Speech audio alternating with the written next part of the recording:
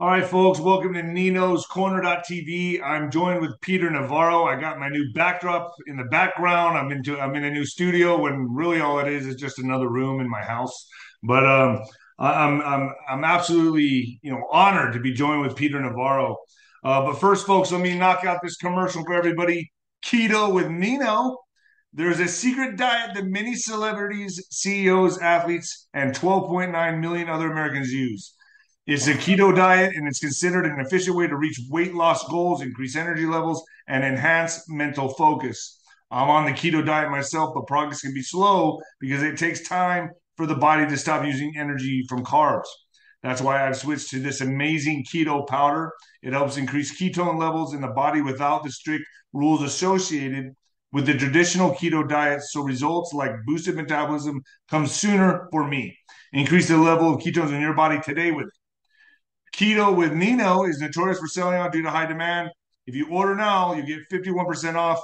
Hit the link below, folks. Hit the link below. All right, Peter, you ready? Got it, you, brother.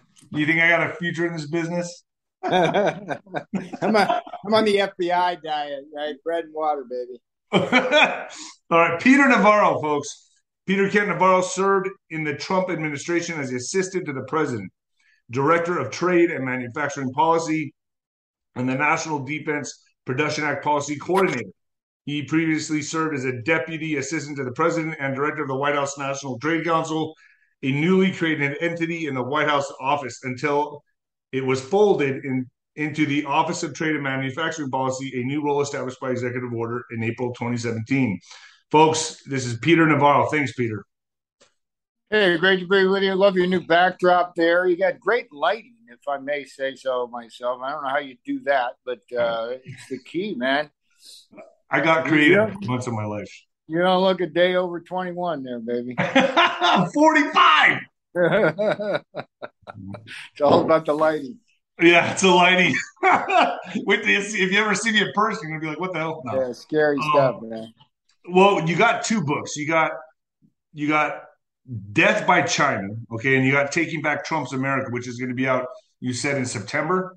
Yeah, yeah. So, Taking back Trump's America. Yeah, I'll run this down for your audience, and I'm glad to hear you have a younger audience because what I like to do when I'm talking to the youth of America, as it were, is like remind folks. Back in my day, the idea of being able to own a car and a house and have a family and live comfortably and live, the picket fence and the happily ever after. That was like the norm. And now, a lot of young folks, they get in their 30s and what do they got? They got Hulu. That's about it. It's just like, and a lot of this has to do with politics. It's choices that get made. I mean, right now, the Biden regime is causing an inflation that's running about 10% a year. So if you're whatever you're making in your paycheck and you're not getting any raises, you're losing 10%. So politics is important. The Taking Back Trump's America book is really a blueprint for taking back the House of Representatives from Nancy Pelosi and her merry band of I don't know what you call them, radical progressives, and also taking back the White House for sensibility. When I was there as the top trade and economic advisor, we had the strongest economy in modern history. Full stop. We've got one of the weakest now, and so politics matters. That you mentioned the book Death by China. It's actually a trilogy. I did. The first one was the Coming China Wars in 2006. That's the one that Donald Trump read, and he said it was one of his top 10 books, and that's how I met him through that book. Coming China Wars, and then Crouching Tiger in 2015. The whole thrust, David, of these China books was to properly identify communist China as a threat, an existential threat to this country, both economically and militarily. And I think one of the great achievements of the Trump administration was to raise the consciousness of people here in America that communist China is indeed out to get us. It's not paranoia if it's true. And we can see now with the way they're behaving towards Taiwan, the way they're backing the Russians, the way that they're all over the globe doing their mischief, that they mean us. They want to take our jobs and our money, our farmland, our intellectual property, our trade secrets. And at least for 4 years during the Trump administration, we were standing up to that. I mean, Death by China. My mom's reading that book right now, so I was like, Oh, interesting. yeah, we were on our way to Phoenix yesterday, and I was like, I looked in the back seat, and I was like, Mom, you're reading? He's in the back reading your book. I was like, wow, my mom's an avid reader. But don't you think that a more proper name for the book? I mean, let's just be honest here. When you really dive deep into the swamp, couldn't you say it's death by globalists or the New World Order or the Biden regime? I mean, isn't that what we're facing here? I mean, isn't China just as much hostage or under control of the globalists as America is? Um, Look, Death by China, by the way, is also a movie. It was Okay. on Netflix for like years, one of the most popular ones. It's now free on YouTube. So, folks who don't want to buy the book, go watch the film. And to your point, the Death by China film focuses on these globalists. How in 2001 the globalist lobby in the United States lobbied to get China into the World Trade Organization, which gave Communist China access to our markets.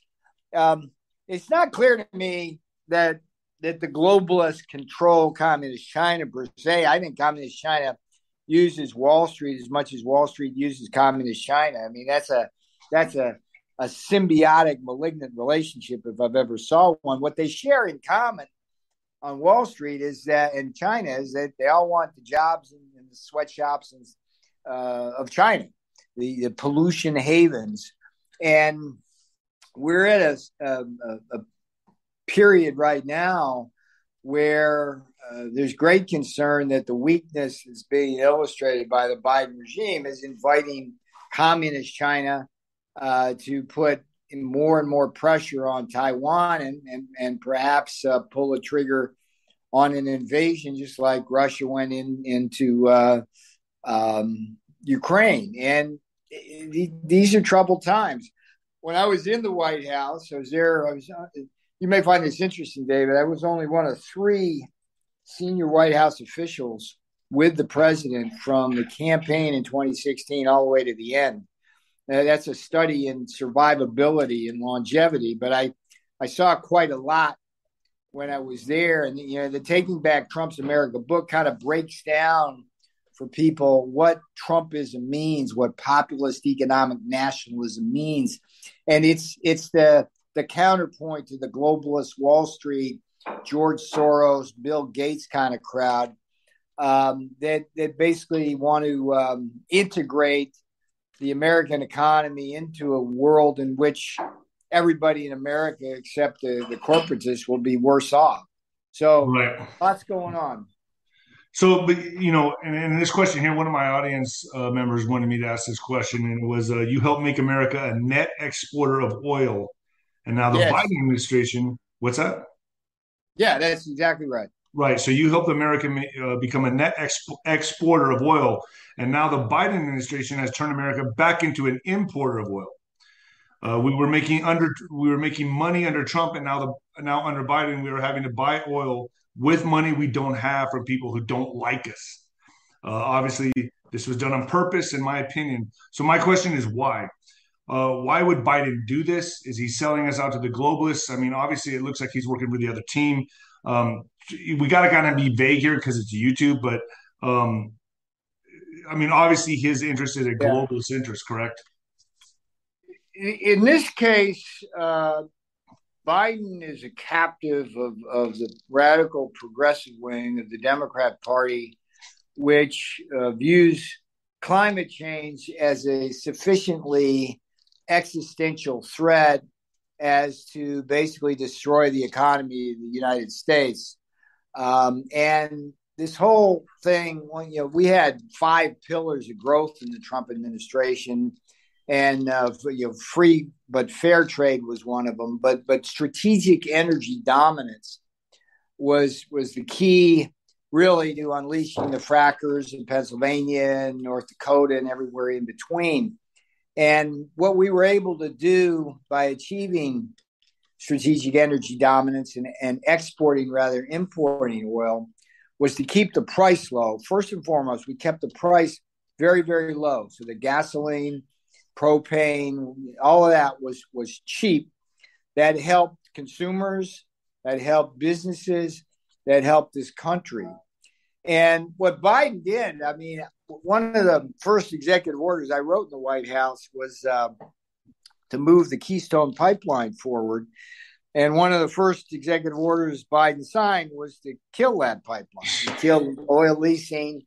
And when you do that, you basically shut off all of our petroleum sources in this country. And what you quickly do is become dependent at the margin, as we say in economics, on countries like Russia, Iran, Venezuela, Saudi Arabia. And none of these countries are going to put America first. That's for damn sure. Right. So I think that Biden did it just because of the capture of this radical wing of his party. And that's why, I get back to the Taking Back Trump's America book. I wrote that as a mission, David. That's not a book. It's a mission. I'm telling you, we don't get rid of Pelosi, Adam Schiff, little Jamie Raskin, and the rest of those clowns.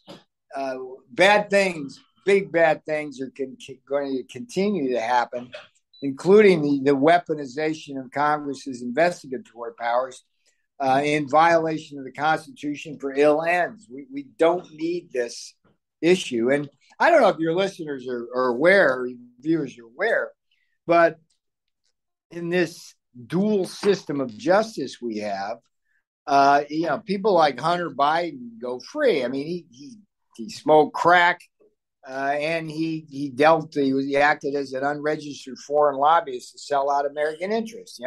He's walking free. They put me in friggin' leg irons and solitary confinement, arrested me on a misdemeanor charge that I'm now facing 2 years in prison for an alleged crime, which involved me standing up for the Constitution and doing my duty to this country. I mean, right. It's so like crazy stuff. You were indicted for contempt of Congress, right?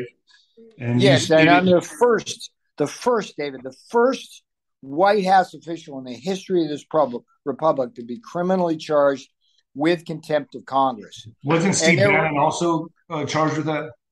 He was not a sitting White House official at the time of the events in question. Mm-hmm. Steve has been railroaded, but his case is distinct from mine in some ways, and that is a very important one. I was with because this whole kangaroo court that Congress has centers around the events of January 6, 2020. I was in the White House then. I was in the White House the whole 4 years, and they're coming after me, holding me in contempt. Like I said, the first time in the history of this republic that's happened. You take, for example, Eric Holder, who was the Attorney General under Obama. Congress held him in contempt. The Department of Justice refused to file criminal charges against him. Why? Let's find all of that out. Why was one of the interesting things about my case, David, is why was I singled out for this charge? I mean, the only White House official who was singled out for that charge, who was actively serving the president at the time of the events. They let Mark Meadows and Dan Scavino off the hook for doing exactly the same thing they allege I did. Well, you made the argument that this committee was set up in an unconstitutional manner, and you wouldn't have to answer them, right? So the committee filed on you right after you filed on the committee first, right? Is that how that worked out? Very interesting that you noticed that. That's good journalism there, David. Yes. Not bad for a boxer. Not bad, my brother. So yeah, I was I was ham-handedly arrested on June 3rd, 2022 here. By the way, it's comic in some ways. I mean, I literally live a field goal across the street from the FBI. You can see the FBI out my window, right? Did they come over and grab me there? No. Did they phone me, which is what they should have done? No. They followed me all the way to the airport and took me down in a jetway with 5 armed FBI agents. It's similar to what they did with the president in Mar-a-Lago, disproportionate response. The only difference with Mar-a-Lago is they took automatic weapons, and with me, it was handguns. But my point is that the Monday before that Friday, I had filed a civil suit against the committee and the Justice Department as a way of resolving this matter civilly. And among the many issues I raised in that civil complaint was the improper constitution of that kangaroo committee. And Nancy Pelosi said it herself when she formed it. What she did was unprecedented. And it was unprecedented in the sense that what you're supposed to do, you pass a resolution in the House to form a committee, you specify how many members you're going to have, what the rules are. You always have what's called a ranking member, which is a designee from the minority party on there. And the number of people is supposed to be in rough balance. So you have effectively a fair committee when you start handing out subpoenas like cotton candy. They didn't do any of that. They don't have a ranking member. It's 7 Democrats with a long history going back to 2016 of trying to engineer a coup d'etat against Trump through all manner of Russia hoax, impeachments, this, that, and the other thing.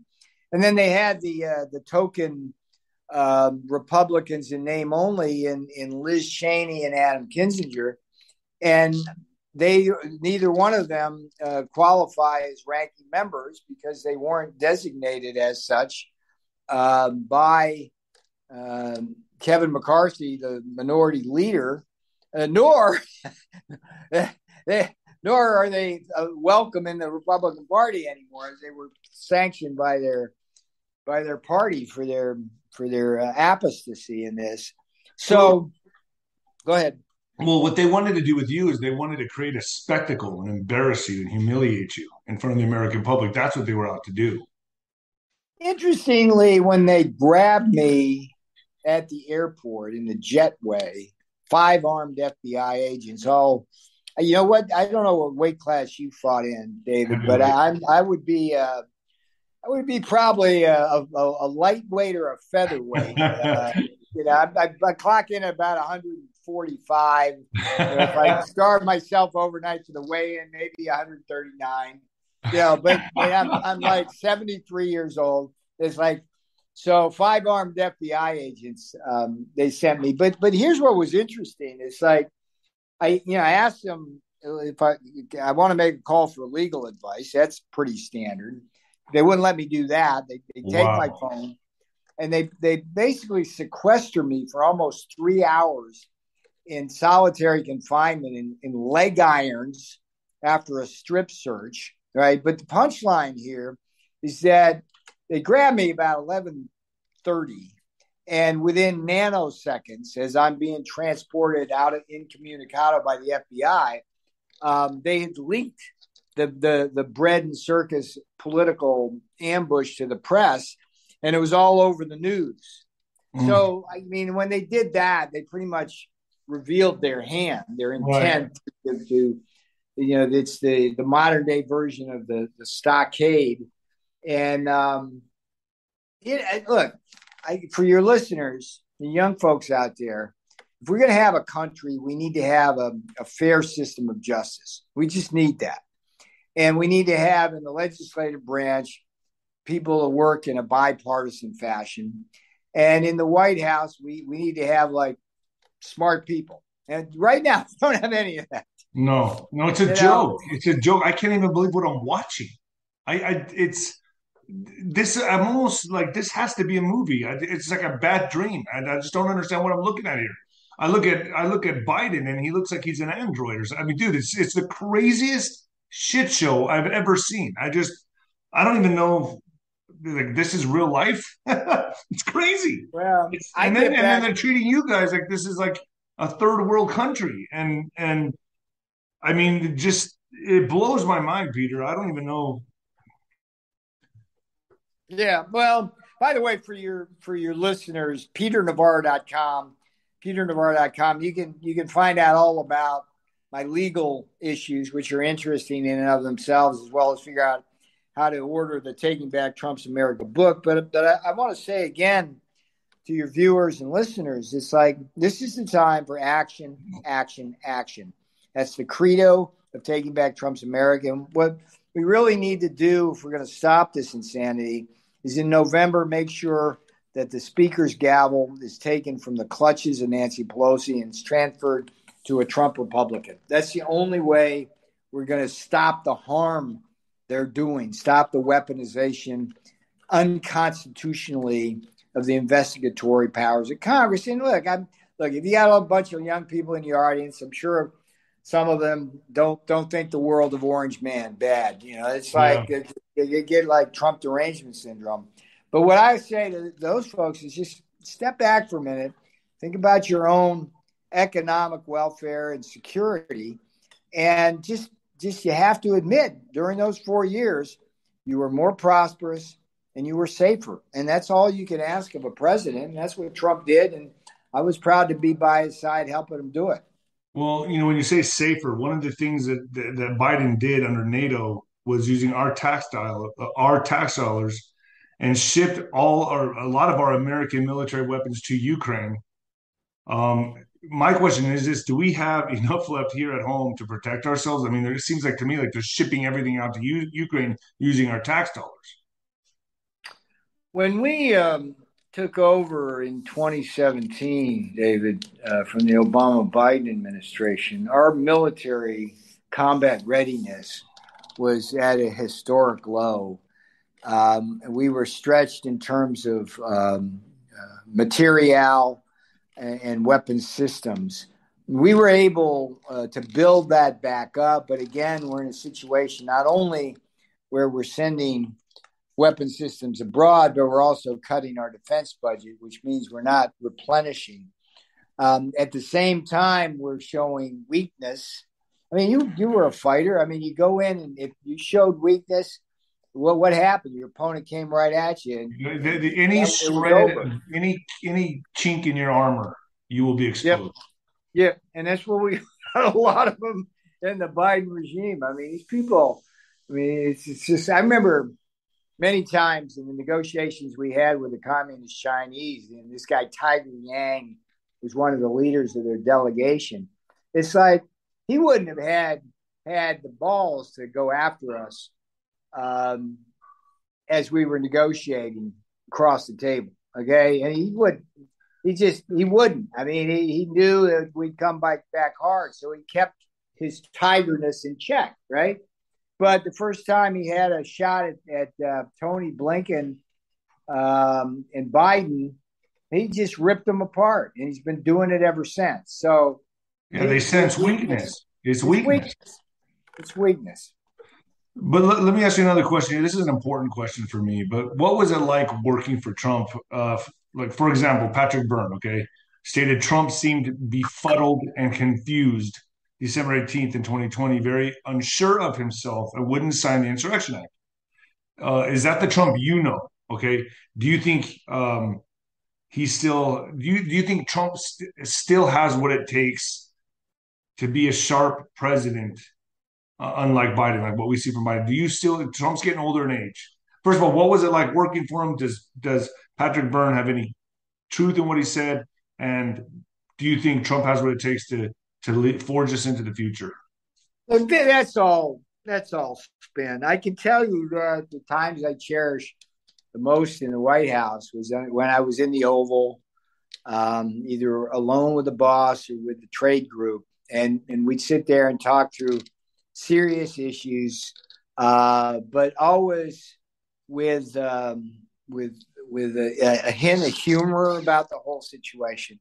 And what I was observed, whether it was in a cabinet meeting or in these meetings, Trump was always the sharpest guy in the room, and he would sometimes somebody be talking, and he doesn't suffer fools gladly. He'd either finish their sentence for him because he knew what the hell they were going to say, or he'd just cut them off and go on to the next person.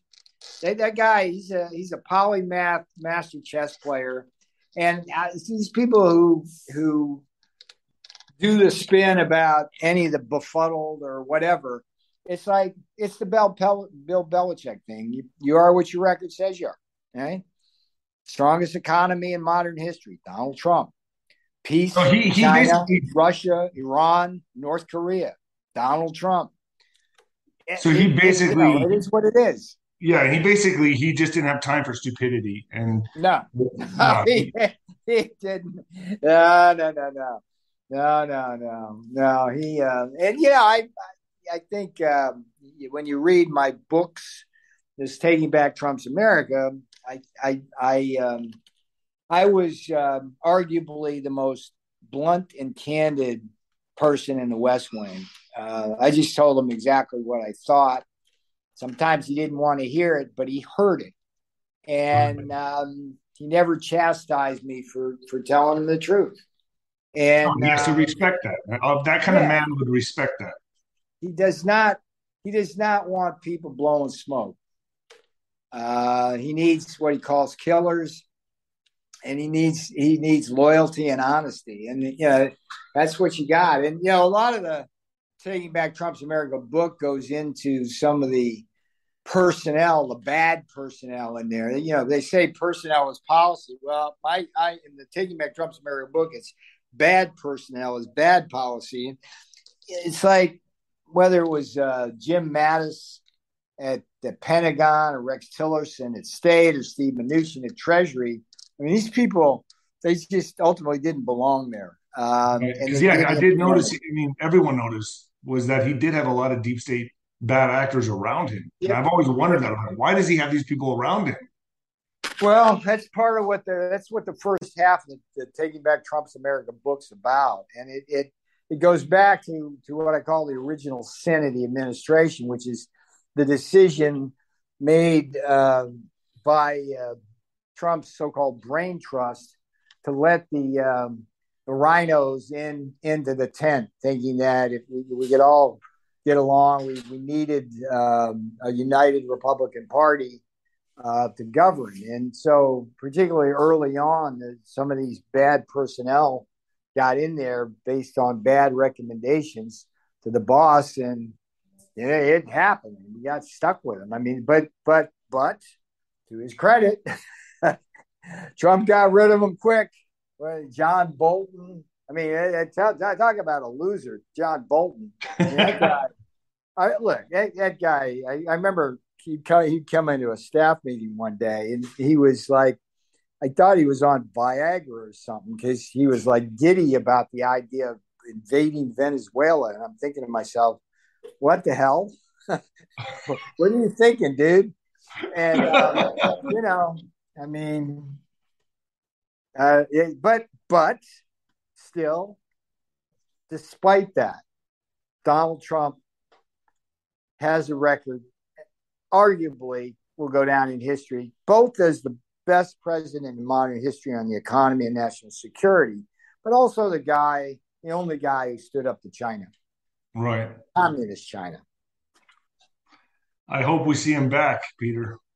Yeah, well, Taking Back Trump's America. Think about the title, 2024. Let's get him in there. But November 1st, let's get Pelosi the hell out of here. There's some races out there.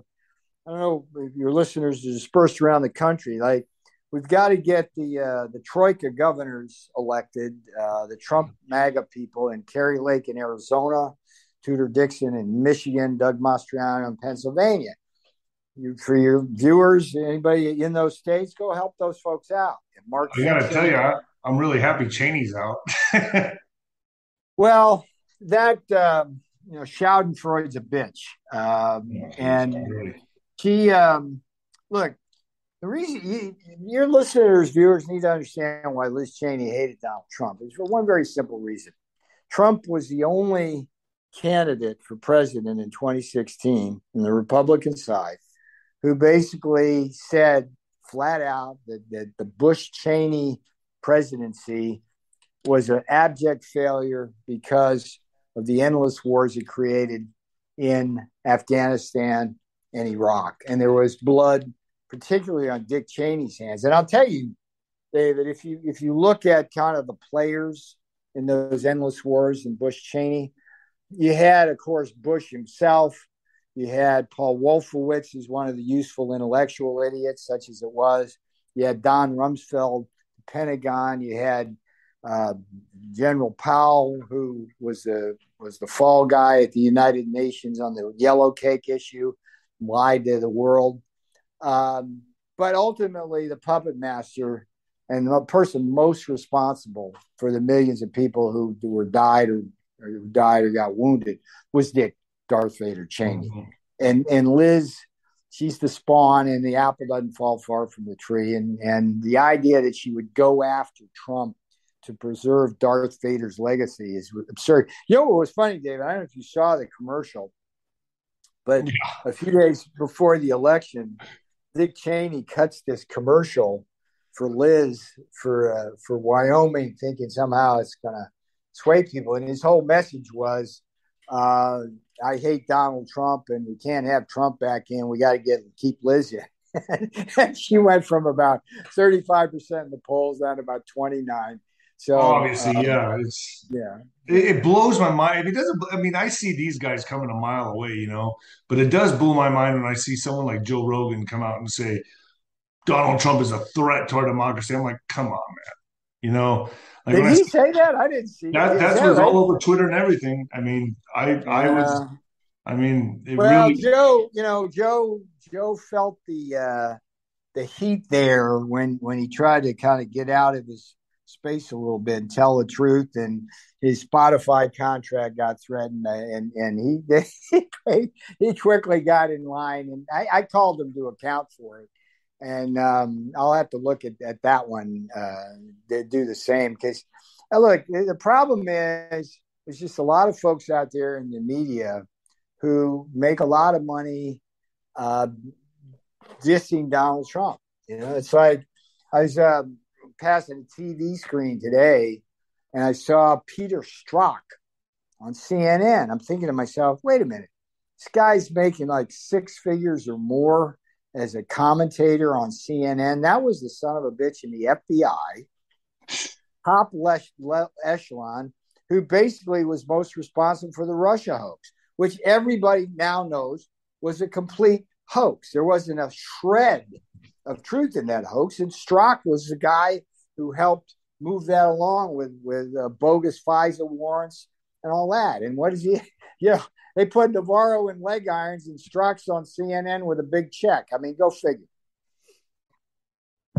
Well, Peter, thank you for joining. I'd love to have you back on again, man. If you Yeah, can yeah, let's do every it. now and then, We'll do it when the book comes out, maybe in October or something like that. That'd be fun. okay, is there any way we could do a more in-depth like dive into the deep, dark underbelly of the deep state with you on the next interview? I mean, that probably would Sure. make YouTube, but it could go on Rumble and it could go on Nino's Corner.tv. Can we do that? Because that's really what I want to talk about. That's like the real deep, dark stuff is what I really want to talk about. Well, we'll get you a copy of the Taking Back Trump's America book because I name all sorts of names in the deep state. I mean, people you've never heard of and never will hear again, but they're illustrative of how the deep state filter. It's not just like who's running at the top. It's the bureaucrats that filter down that really can do sometimes more damage than the name you might be familiar with. Yeah, that'd be great. Where Peter, where can people find you on social media? Is there a place they can find you? Are you even on? Sure. I recommend that they go to peternavarro.com. And from there, you can get my Getter and Twitter feeds and Truth Social and find out more about the Taking Back Trump's America book. So peternavarro.com kind of the one-stop shop. I got that website, like, I don't know, just about a year after Al Gore invented the internet, I think. So I was lucky that. So let me get this straight. One last question. Like when Yeah. so Trump approached you because he read your book and then he asked you to come on board in the White So House. How- I actually tell the whole story in the Taking Back Trump's America book, but the short version is I write The Coming China Wars in 2006. In 2011, he's asked by a LA Times reporter what's his favorite China books, and he proceeds to reel off 20 of them, and I'm I think number 6 or 7 on his list. So I sent him a note to Trump Tower, and we began correspondence from there. That is amazing. And then when he declared for president, I sent him a note saying, whatever you need, boss. That's incredible, man. Peter, Yeah. thank you so much for joining me. I'd love to have you back on. I All am right, my brother. I'm going to premiere this up on YouTube tonight. So, Peter, everybody, Peter Navarro, thank you for joining me on Nino's Corner.tv, Peter. All right, my brother. You take care of yourself. All right, you too. God bless you, sir. Show no weakness. What's that? Show no weakness. No, You never have, and never will. no. Hey, that's me. Oh, by the way, you said what weight division you've been? You were in a lightweight in the senior division. I like my chances. All right, Peter, take care. But God bless.